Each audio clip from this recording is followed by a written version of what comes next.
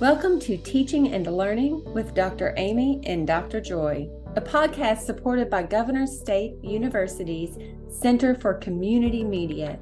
I am Dr. Amy Viaclia, Director of Educator Preparation. And I am Dr. Joy Patterson, Chief Diversity Officer. In our podcast, we talk about a range of topics such as historical and cultural identities, community engagement, restorative justice, collaboration, and leadership. We aspire to elevate the profession through conversations with classroom teachers, school support personnel, administrators, parents, and students. Our podcast addresses issues through the lens of diversity, equity, and inclusion, along with takeaways for us to grow as educators and, of course, as learners. So let's get into it. Hi, Dr. Amy. Hello, Dr. Joy. Hey, I'm looking forward to today's conversation because this is right up my alley. So now that I'm in this new position of Chief Diversity Officer, DEI is my life. Not that it wasn't before. And in your position, I know that you're still working through a lot of diversity and equity and inclusion challenges and opportunities. And that's where I started doing a lot of the DEI work when I was the Director of Educator Preparation. So, and it's something, we talk about this all the time, that no matter what topic we're talking about, we're always talking about a DEI topic in the end. And so today we're actually going to talk about a real DEI topic, which is belonging. I have this little tagline on everything that I write, diversity is a fact, right? We are who we are. Equity is a choice. And we grapple with that all the time. When we see how things are, why are they the way they are? Is this by design? Inclusion is an action. And then what we're going to talk about today is belonging is an outcome. Whenever we start thinking about or talking about belonging, kind of takes me back to school days. Really, how much do we think we belong in any given space? People who, adults now, who just are so self-assured, they're so confident, they look like they belong in any space that they enter. But I question that. So when we're thinking about a 13-year-old, a 15-year-old, did that person always feel comfortable and confident?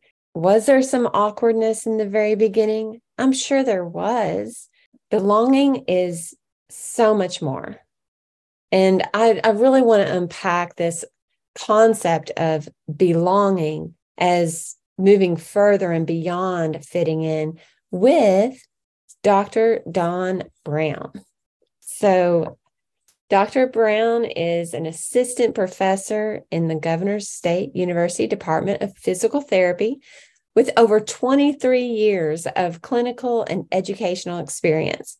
She completed a Bachelor of Psychology degree and Master of Physical Therapy degree from Northwestern University, a Doctor of Physical Therapy degree from Alabama State University, and a Doctor of Education degree in Higher Education Administration from Northern Illinois University.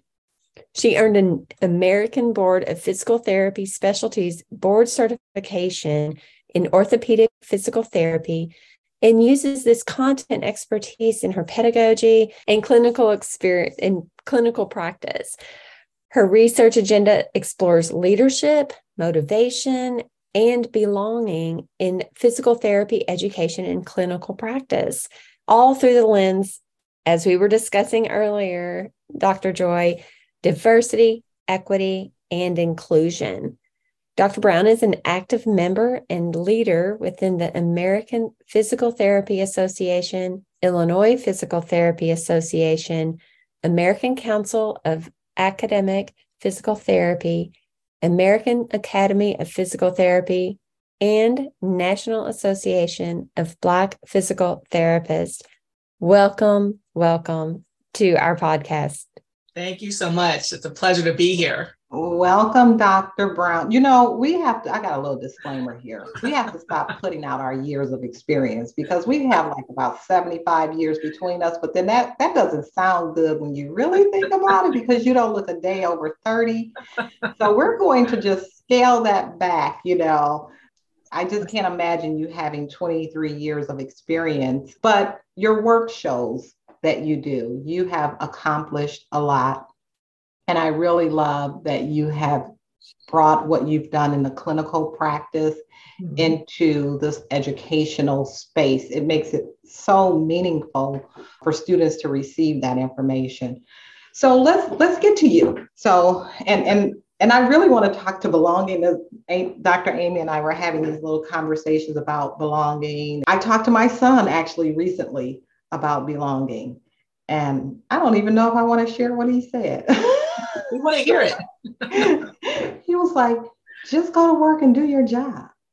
And I was like, it's not quite that easy because I spend more time on my job than I do at home. So it's important to me emotionally. It's important to my psyche that I feel like I belong. And whenever I'm in a position where I don't feel like I belong or that I don't feel included, it sticks with me. It haunts me.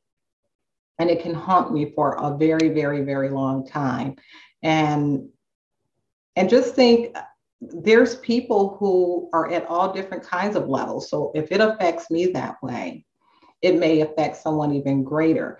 And I may be talking about an incident, not a frequent occurrence, right? And so for the times that I felt like I didn't belong, I would say for the most part, they've been incidents and not something that's been repetitive.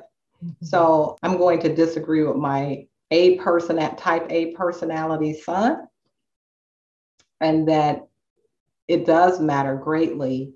And then it's just not okay to say, get in there and just do your work, do your job and go home. But I want to talk about beyond your bio, what Dr. Amy just read. What can you share about your experiences that bring the passion to this topic of belonging?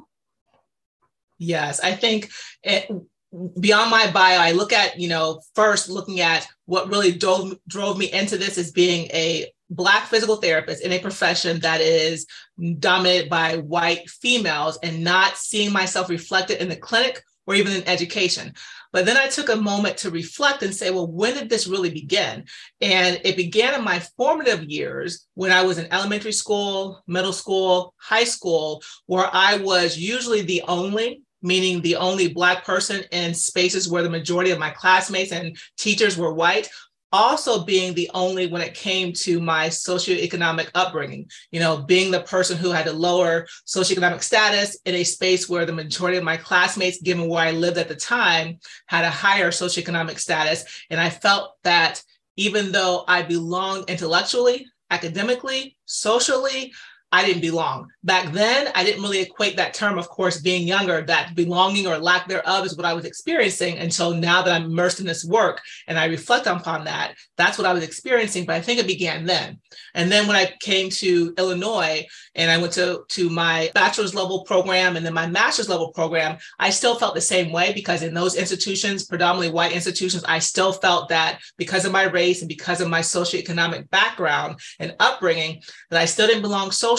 Academically, yes, because I was always that 4.0 student or 4.0 plus student. I belonged in that realm, but there was still something missing. However, the difference is now as an adult is that I could try to create my own belonging and call attention to it. And then fast forward to present day, being in spaces where I am that physical therapist, I am an educator. And this is my, I want to say my passion, my life's work, if you will, to make sure that I have a sense of belonging, but not only myself, but other students and faculty and clinicians can create their own belonging and have that belongingness created for them. I love this. And I want to unpack this more. Joy and I were talking a few minutes ago about conversations we've had with our families about belonging, but it's more than just fitting in, because that's the conversation I had with my teenager. and about confidence, self-confidence, and not feeling awkward. But it's more than that. It is definitely moves beyond just fitting in and being like part of the crowd. How would you define belonging? Help us understand that difference. Yeah, and that phrase that you use, fitting in, I think I cringe when I hear that phrase, especially when I'm part of interview processes or admissions processes for students or for faculty, and people say, well, how will you fit in here?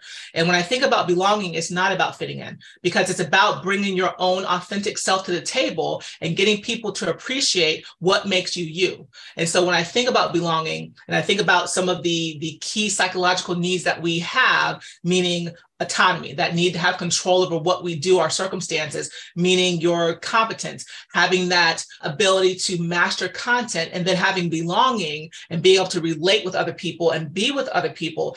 Belonging is a feeling. It is something that you want to be able to say, hey, you know what? I'm in this space. I'm bringing my true, authentic self to this space, that I feel connected, I feel respected, I feel seen.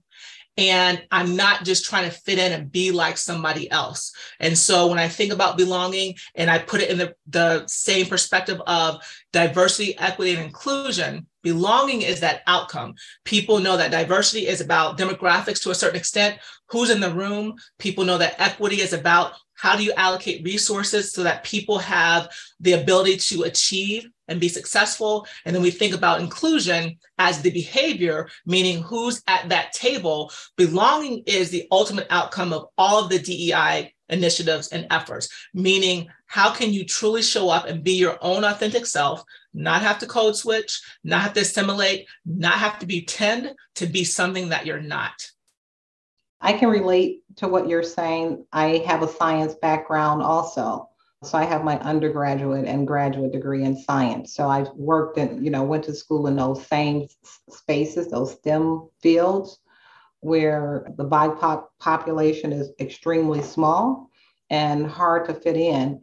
I want to talk about two things, a couple of things. So let's discuss how you achieve belonging in a general sense, because one of the things you said is that you have to create a sense of belonging for yourself. How do you achieve that, especially when you're the minority of whatever group you're part of? And kind of expand that like to our academic workplace, if you will. Yeah, and it's, I appreciate that question. And it's challenging depending on who that person is. I can think about students or faculty or staff, and to achieve that belonging, you have to have innately a sense of confidence to a certain extent, or having someone who you can view as an ally or an accomplice that can actually help you. Some people have the natural born talent or ability to be able to say, hey, you know what? I'm going to create this space for myself. I am going to take the initiative. I'm a go-getter. I have this thought process of what's the worst that could happen if I advocate for myself. And other people need someone else to help them move along, especially when they're in places and spaces where they are the only, where they are historically marginalized or put to the side. And so to really be able to create it, it takes that individual to recognize, what's different here? Why is it that I feel this way? Who could I talk to help me, like you all use the word unpack, to unpack my feelings and my emotions associated with being perhaps the only, or associated with being a person that no one looks to for advice or to bring in as part of the group.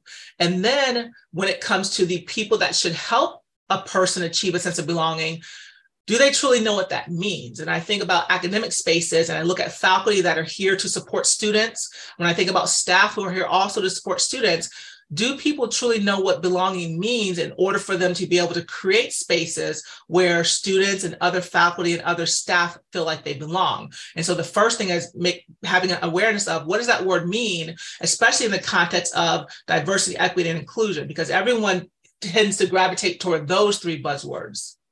Okay, so I want to keep pushing on this, because as a faculty member and I'm in other spaces too, I'm really, there's some tension here. So if belonging is bringing one's authentic self, how do we meaning staff, faculty, whatever role we have at the university, it is an important role. So whatever that role is, how do we create the conditions that set up the environment to allow someone to bring their authentic self? What is, let's push on that some more.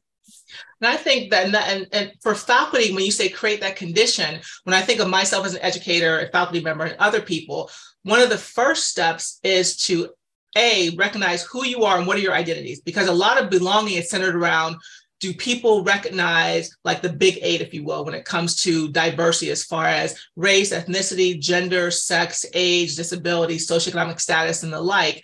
And do faculty and staff recognize who they are in terms of the big 8 for diversity? And then do you truly know your students? Because sometimes faculty are teaching students, but they don't really know them. They don't even know their names. And so how can you teach students and try to create that sense of belonging when you don't really know who's in your classroom? And so before you deliver that content, on day one, why not take a moment to step back and say, hey, everyone, I'm your instructor. Here's who I am. Make yourself vulnerable and courageous to share a little bit about yourself. And then do the same for your students and say, hey, tell me about yourselves. Let people get to know who you are and appreciate you who you are. And then be able to use those social cultural backgrounds and those identities and weave that into your curriculum. And so center diversity, equity, and inclusion and belonging into your curriculum. So that way students are saying, hey, my professor got to know me. They know my name. They know a little bit about me. And then as I sit back for the next 15 weeks or so in a given semester, and I'm engaged with this course content, I actually see how the content is representative of me. I see where DEI and B are threaded through the curriculum. I see the images, I see the references, I see, the faculty member asking my opinions about certain things. And so I think that's a great start that has to be, initiated at the very beginning and threaded through the rest of the semester and even in the academic year. I want to ask you something difficult here. I want to create a scenario for you. And I see this quite often. And how we make students and our colleagues feel like they belong. When you have a situation where a faculty invites students in their classroom, in their office, let's work on this project after class, and you were never asked. Mm-hmm. And so technically the faculty didn't do anything to you, right? They just didn't include you. Mm-hmm. And so what's at stake? So it's not always what you do, right? Sometimes it's what you don't do and what you avoid. And sometimes that avoidance is because you're uncomfortable with maybe that gender or that gender preference or that ethnicity or that behavior, So what's at stake? Let's talk about what's at stake. What is the impact when faculty do not intentionally, because we can do all these things, wonderful things in the classroom, right? When they're not intentional about creating an environment of belonging. So like in that circumstance where you weren't invited. Right. Yeah. So what's at stake when that happens? And the key thing that's at stake is students' academic and educational success. That's at stake. Right. And I know that faculty, unconsciously or unintentionally may, ask certain groups of students to meet them after hours in their office to work on projects, and they've excluded students, whether they're doing it explicitly or implicitly, it's there. Then I take a step back and say, okay, well then how can we mitigate that further to make sure that academic success isn't being compromised? What's the responsibility of not just that faculty member, but let's zone out for a second. That faculty is a member of a department. And so what kind of culture did that department have or implement when it came time to educate faculty and develop faculty with regards to what belongingness is and how to thread that through your courses and your curriculum and with your engagement with students, and then zone out even further. What about the college? So what have they done when we have faculty development to make sure that faculty and your directors, your chairs, et cetera, understand truly what belongingness is, what diversity, equity, and inclusion are,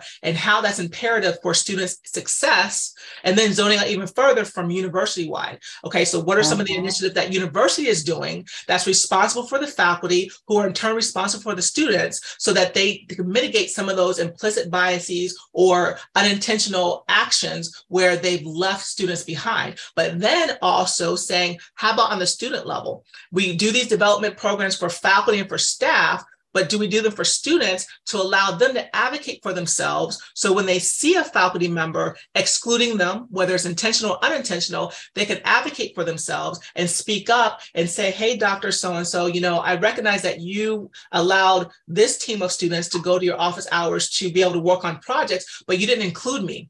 Why? And so we have to work to also empower students to advocate and speak up for themselves to help achieve their sense of belonging as well. And so the impact is they're being able to allow them to thrive, to find and facilitate that sense of purpose, to create space, not only to be authentic, but to say, hey, I have a space where I truly feel like I belong because my faculty member, my professor recognizes this, but I can also stand up and say, hey, what about me?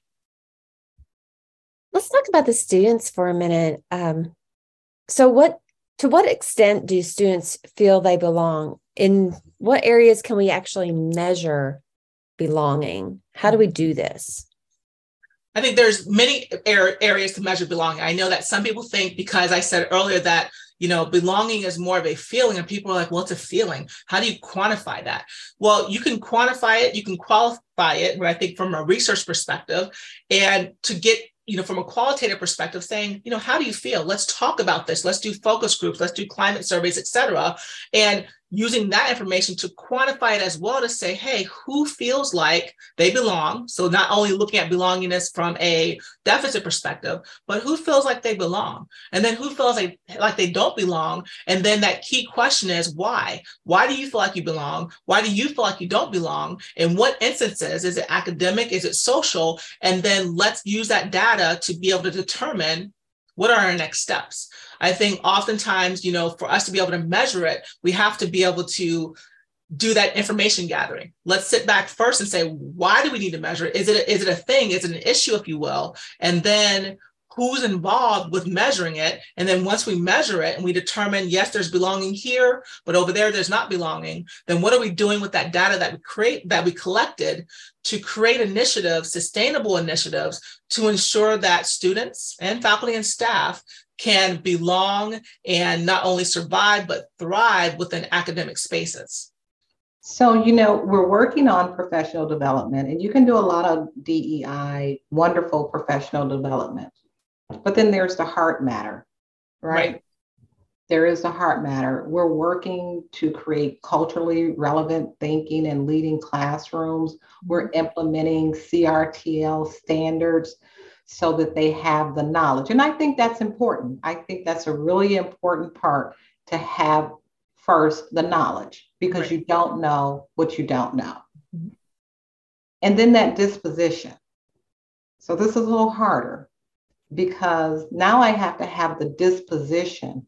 I have to have the desire to want to change, to want to do better, to want to include, to want to expand out of my comfort level before I can put any actions in place. So what do we do? And we're not even, and I'm not even necessarily talking about the ones that are resistant, because you have some that are just completely closed-minded and resistant. But even if you're open, so what do we do?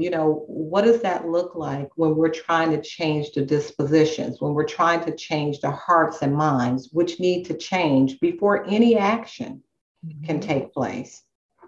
Right. And that goes back to, I know I've discussed with you and many people before about how I look at, awareness comes first, to understand, what the topic is. If there's an issue, to understand that issue. And then after that comes attitudes. And like you said, how do you get at the heart?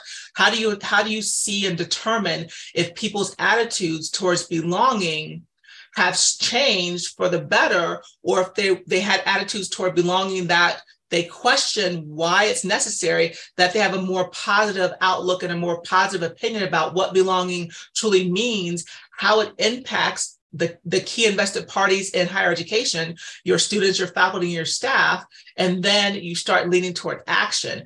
And one thing when you're in that attitude space, if you will, after you gain some awareness, is to say, how does this resonate with you? Because on some end, you would think that once you talk about belonging in the context as well as DEI, because you can't just have it by itself, that it's going to resonate somehow in whole or in part with the people who are invested in this, with the people that are at the table discussing this. And so if you understand how it resonates with you, and then you explicitly ask them, what is your attitude about this now? Be transparent and be specific. Hey, how do you feel about this? Oftentimes when we get to topics like this, and I don't like using the word sensitive topics when we talk about DEIB, but people shy away from it to say, oh, I don't want to really get into my feelings with it. Why not? Take a deeper dive into it and say, hey, how does it resonate with you? What is your attitude about it? And be transparent. If you have a negative attitude, let us know. If you have a positive attitude, let us know, and let's figure out how we can use this to move toward action, and then move toward accountability after that. Right. I think we're in such a politically correct environment that it's hard for people to share their trueness. And because what are the repercussions if we're in a safe space, right? And we say we're in a safe space and we could talk about these hard topics. And then I tell you something, that may offend someone else. And then how am I looked upon? So even though we try to create these environments to say you're in a safe space, you can say what you want to say, there's still some parameters around that, right? And trying to help that person grow. I did want to make a statement before I talk about something else. I talked to my daughter yesterday. By the way, she's a teacher. She's been teaching for a long time now. And she also does baking on the side for extra money, and her husband's a cop and he works another job too. So, they have this family and they have to have all these jobs to make ends meet. That's no fun. But, I was like, hey, you can work in this school district, blah, blah, blah, blah. It's only 5 minutes more longer than your school district, and you can earn $20,000 making more. And I was like, it's not rocket science. This thing that just sounds like something you should do. And you know what she says? Well, what about the teachers that I work with? What about my group? What about my team? I was like, is that team so important to you? Where you can't earn an extra $20,000 a year? And she was like, kind of. That's what belonging feels like. And so that's how we really build retention. Right. Retention in the classroom, retention in the workplace is having that feeling where I want to be here. It may not be perfect, but it's my imperfection, and I own this. So when she told me that, I was like, oh, that's really what belonging feels like. But how about what about the money? can we make some friends at the other place? Like this, so you can see she and my son, they're just complete opposites in everything they do. But I do have a real question here. I want to go back to the climate survey. We talked about that. And actually, Governor State University, we just launched a diversity climate survey. Really important. And we only do this every few years because, like you say, we have to want to know first, right? So we have to want to know, we have to assess and see how we're feeling, see how our faculty, our staff, our administrators, and most importantly, our students are feeling. And then the plan is to share that information, right? To analyze it and then share it. We'll dissect it, we'll share it. And this question is for you too, Dr. Amy. So what do you do with the results of that information when we dissect it and we talk about it and you see in black and white, for example, that faculty need mentoring, students need mentoring, your students in the belonging category is low, what do you do with that information? And this is for both of you. Right. I think with that information, then it's about prioritizing what you need to resolve, if you will, what you need to solve. So you have that data, like you said, you hopefully are being transparent with that data. So all the key invested parties, whether it be administrators, department leaders, the faculty, the staff, and the students, that you let them know the results of this, that you're not holding it back. And then you go back to the beginning and say, well, why did we do this climate survey in the first place? And so if you did it in the first place so that you can create that sense of belonging among all these key invested parties, then you start saying, well, how do I use this data to create initiatives that are, and I always use the word sustainable, because you want these efforts to be sustainable. So how can I create standards, if you will, whether it be university-wide standards, whether it be standards that are from a college perspective or level, whether it's from a department level? How do I create some guidelines for faculty members and for staff and for students, if you will, to help implement or center diversity, equity, inclusion, and belongingness in their curriculum?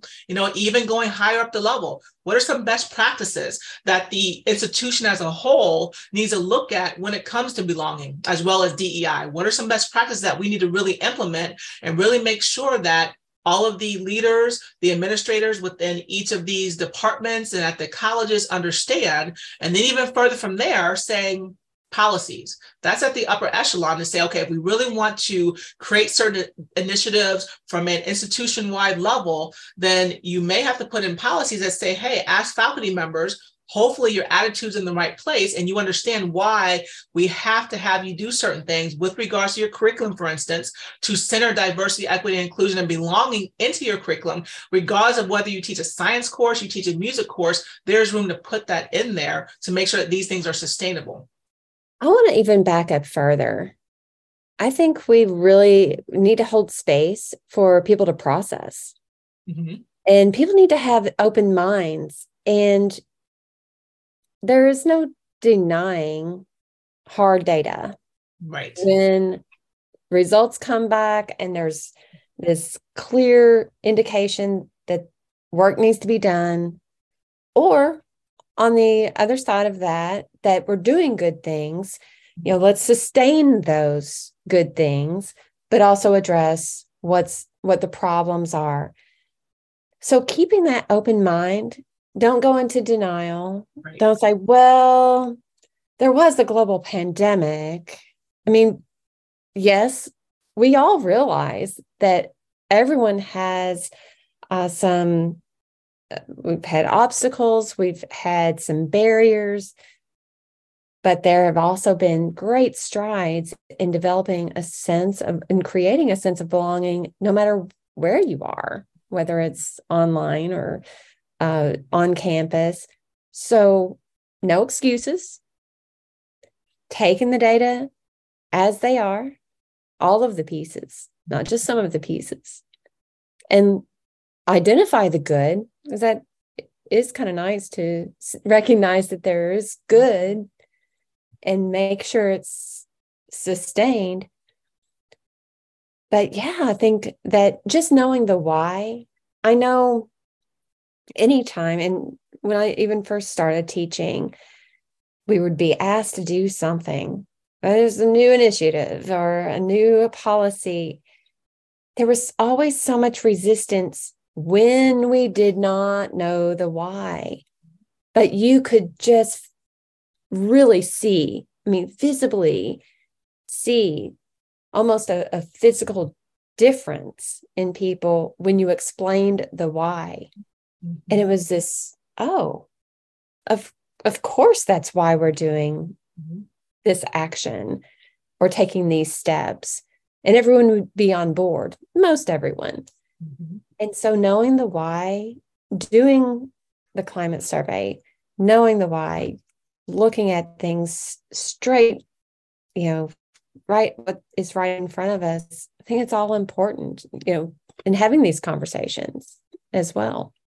And I appreciate what you said with the why, because I look at my research is also grounded in motivation. And when you talk about intrinsic motivation or internal motivation and extrinsic motivation, it starts with that why. When you can explain to people the why and allow them to process, like you said, the why, then they become motivated. And hopefully first, or more so intrinsically motivated, internally motivated to say, hey, this is needed. And this is why I need to do this. And then, of course, you might have to dangle some carrots in front of them to say also, if you do this, this will also happen with regards regards to extrinsic rewards, et cetera. But the why is important to mobilize and motivate people, faculty, staff, administrators, et cetera, to really take this to heart, the belongingness initiatives to heart, and really want to put it into action. Mm-hmm. If you ask my daughter, she would say it's a $25 gift card. So she is extrinsically motivated by money. And I mean, which is not a lot of money, but when her principal comes in to do classroom observations, if you get a certain score, you get a $25 gift card. So she welcomes it every time. Come to my classroom anytime because I need $25. But it also says, I see you. I recognize that you're doing a good job.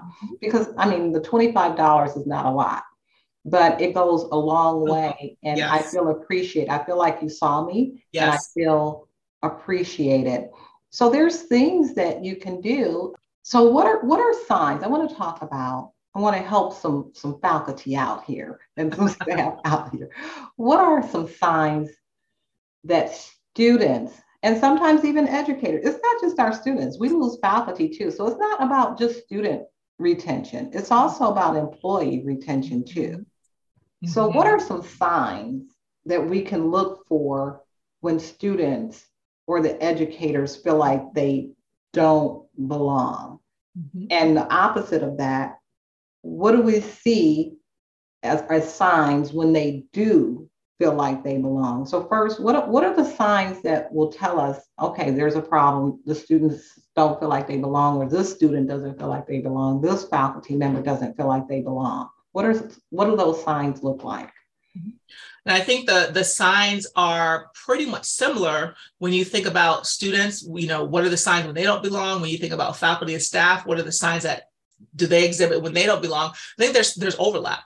And one of the main things is lack of engagement. And so if I'm looking at my students in the classroom and they're no longer participating when they did before, or if they never participate, they're still in the corner, they sit in the back of the classroom and they're not raising their hands. They're not really speaking out when I had them doing active learning or team-based learning. They're not speaking up in a group, so they don't engage. And the same thing goes for faculty, where there's a lack of engagement where there might have been more engagement before. And so you see this withdrawal from taking initiative to do things, from volunteering to do certain things, from the student perspective, as well as from the faculty perspective.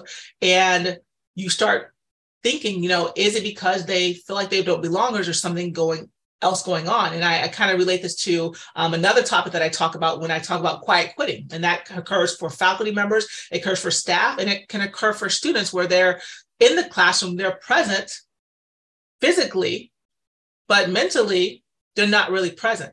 They've checked out because they feel like they don't belong. They feel like, what's the point? As long as I keep my head down and I complete my assignments on time, I do well on my exams and my quizzes, and I get the grade to move on to the next course in the next semester, and then the semester leads into graduation, then I'm fine with it. I don't need to do anything else, because what's the point? My professors don't see me, my classmates don't see me. I'm still going to get this degree because eventually somewhere when I'm done, hopefully someone outside external to the university, they see me.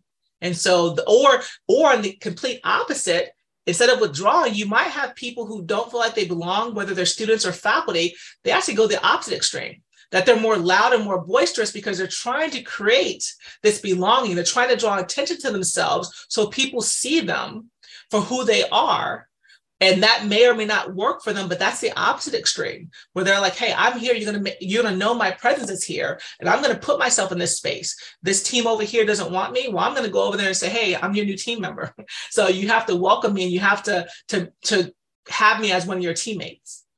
I know it's really funny that you talk about that and students withdrawing. And Amy's heard this before. My husband, before he was retired, he was at a school where it was 100% free reduced lunch. So it was a Title I school. And on Fridays, he would cut hair. So he would take about a dozen boys' hair, cut hair, and then he would bring their shirts home, uniform, white shirts. And then I would wash them because they would wear those shirts all week. And then it makes such a difference, because when you don't feel good about yourself and people are treating you certain ways and not including you, then it impacts your ability to learn, because you're not going to raise your hand. You're not going to say, I know the answer, even if you know the answer. You're not going to put yourself out there when you feel like you don't belong. So there's a lot. I mean, I just think educators have so much work to do right in making people feel like they belong, because readiness to learn is directly tied to belonging, right or belonging is directly tied to readiness, however you want to say it. And students withdrawing can't learn. exactly You know, they're not going to show up in your office, right? They're not going to ask you any questions. You know, coming to school is just a means to an end. right And they may be super intelligent and maybe they can get through a lot of things, but that readiness to learn and to engage is not there unless we can make them feel like they belong. And which is why I say sometimes it just feels intentional, right? Is that if we know this as educators, then why don't we employ that?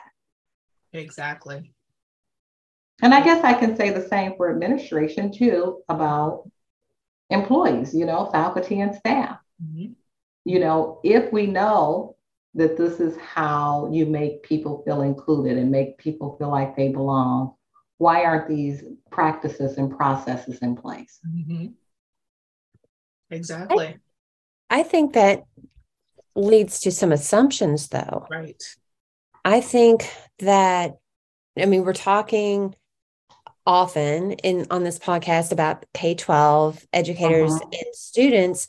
So when we say students, sometimes we automatically start thinking about the younger students, and of course, creating that environment where they belong and like everyone gets along together.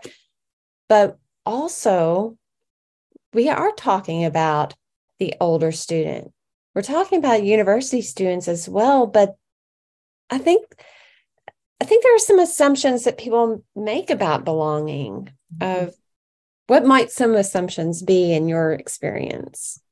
Right. And I appreciate you saying that, because when we think about belonging, you know, we should be thinking about it from elementary, middle school, and high school level. But now that we're in post-secondary higher education, we assume that because when you enter college, for the most part, you're about 18, and usually 18 is the threshold or the cutoff for being an adult. And in some spaces it's 21.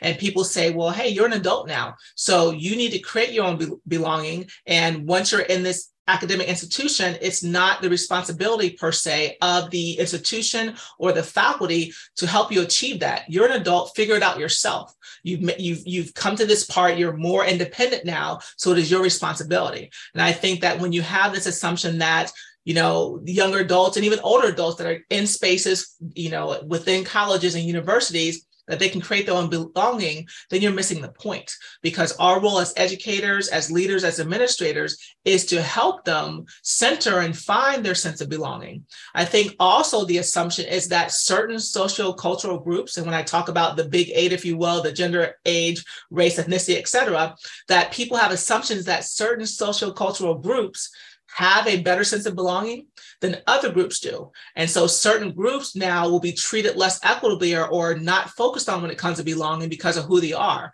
You know, everyone has an element of power and privilege, but some people might say, well, because of your gender and because of your age and your ethnicity, you know, you don't need this belonging. For instance, if you're a white male, for instance, some people might say, well, you should have belonging because you've had certain privileges historically, certain privileges and power afforded to you. So let's not focus on you. And you, if you're a Black female, for instance, historically, you've probably not had been in spaces where you felt like you belong or you've been marginalized. So maybe we need to focus on you more for belonging. And so we need to challenge those assumptions and get the facts. So just because something has historically been done doesn't mean right now in present day that we should transfer or generalize those assumptions for our students based upon their age, again, their gender, their race, their ethnicity, their disability, and so on and so forth.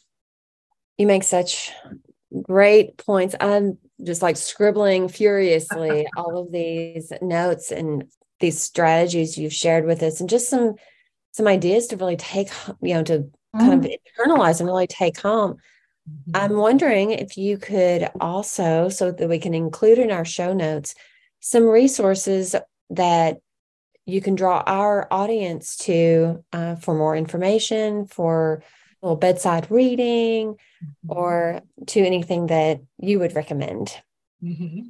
And I think that there's, there's tons of resources for bedside reading. I know that, I'm in a clinical space where I do a lot of my belongingness research from a clinical space. But, I would say for people to, not necessarily to say that you have to focus on one specific book or one specific research article, if you will, but taking time to say, okay, let me review some of these climate surveys that are out there, not necessarily to say, let's implement them, but see what they contain. And some of that information in these climate surveys you can use and implement it into your classroom. You can use and implement within your department, within your college, within the university. I know that with Governor State's Diversity, Equity, and Inclusion Council, that they're reading a belongingness book by Terrell Strayhorn. And that book, centers belonging and allows you to really look at belonging from the lens of academic, social, and university, and how faculty can prioritize and really look at strategies and initiatives to use belonging to make, to allow their students to achieve academic success. And I know that, in my research, I look at, I research a lot of belongingness theory. So looking at some of these theories from way back in the 90s, I know one that stands out to me is Baumeister and Leary in 1995, their belongingness theory, like looking at some of the older literature to look at how belongingness came to be, even though fast forward to present day, belongingness is in a different context, so to speak, but looking at, just some background research about what belongingness truly is. I think that's a place where people really need to start to really understand the foundations, if you will, of belonging, and then be able to move out of that space to look at more robust measures of belonging and how they can really internalize it, understand it, and then move beyond that and apply it in their academic spaces. I think we are ready to write a whole book of lists. These are things that you can do to make people feel like they belong. And sometimes people need that. What are some strategies that I can employ? One of the things that I would do right away, the first day of class, I would tell students, bring a me bag. If you don't have a me bag, pick 5 things on your person, because the 5 things that you carry with you are significant to you. Mm-hmm. If you come to class and you got 5 things, then they have meaning to you. I say, pick those 5 things and tell us why you have those things. Why are these things significant? And, I've been asking that question for a long time. This new generation, everybody has their phone. So everybody wants their phone to be one of their 5 because it has value to them for a lot of different reasons. And some of that is just for connection. Who's on the other side of that phone? The other thing in meetings, where we have meetings and people are doing reports. I mean, the simple thing of rotating names every time is great, because what do you do if you're always the last one? People are tired of listening. You've run out of time and you get shortchanged, just switching it up, seating arrangements, just doing things to acknowledge people equally in that space. So I think we'll be waiting for Dr. Dawn Brown's book. I know you're doing a lot of research, you have articles, and you're doing a lot of presentation, but we're looking forward to that book on belonging. Wrote it down. I spoke it into existence. That's right. And just real quick, I like what you said about like during meetings, like what I do in the classrooms I teach is that before I even start my content, I say 80 questions and celebrations, because I go back to questions from the previous lectures that I've had, but what are we celebrating? And I think I don't want to say little things because they're not just little things, but just celebrating people and saying, who has a birthday today? And when someone has a birthday, it happened yesterday. I'm like, hey, everyone, let's sing. Who has something that they're celebrating? Let's applaud them. So that way people not only feel seen, but they feel like they belong because they see that they're being valued and appreciated in the classroom. Yeah, I think my best belonging strategy, my memory is not as great as it was then, but I would print all the faces of my students. This is college, of course, and I would print all of their faces because I can, they had to take ID pictures. And I would know their names before class, and they were always amazed. Like, exactly. Call Amy, can you tell me? They're like, how does she know me? Does she know, And they're always amazed and feel like, oh, she knows me. We must have engaged with each other once before. And it makes all the difference in the world in how Amy is going to react to me calling her name instead of, hey, you, can you saying Amy? Now, sometimes people don't look like their photo. And that's I have to wait for one of their friends. I have to wait for one of their friends to say their name. Like, oh, okay, this is her.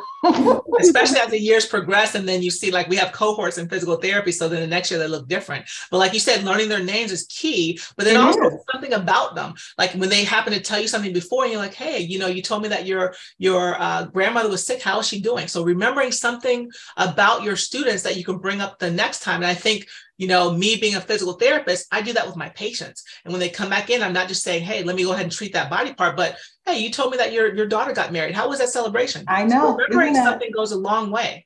It does. That's belonging. We have to remember to do that equally. Across the board. Yes. And not just with a few. But this has been amazing. This is a great conversation. As you can see, we could talk about this all day. And it is something that we should continue to talk about. I think the more we talk about it, people will see themselves. Right. And they will begin to grow. That is the goal. Yes, this has been a great conversation. I so appreciate you being here with us today. And I know that we will need to have another conversation. Yes, Dr. Dawn Brown. We have many DEI conversations to have in the future. So we're looking forward to you coming back on the podcast. Yes, I appreciate you all. And I welcome an opportunity to continue the conversation. And I appreciate you all. Thank you for this opportunity. Thank you. Thank you for listening to Teaching and Learning with Dr. Amy and Dr. Joy. Visit our website at www.govst.edu/teaching and learning podcast to see the show notes from today's episode. We appreciate Governor State University's Center for Community Media for hosting our podcast and the work behind the scenes to make publishing possible. Stay tuned for more episodes of Teaching and Learning with Dr. Amy and Dr. Joy.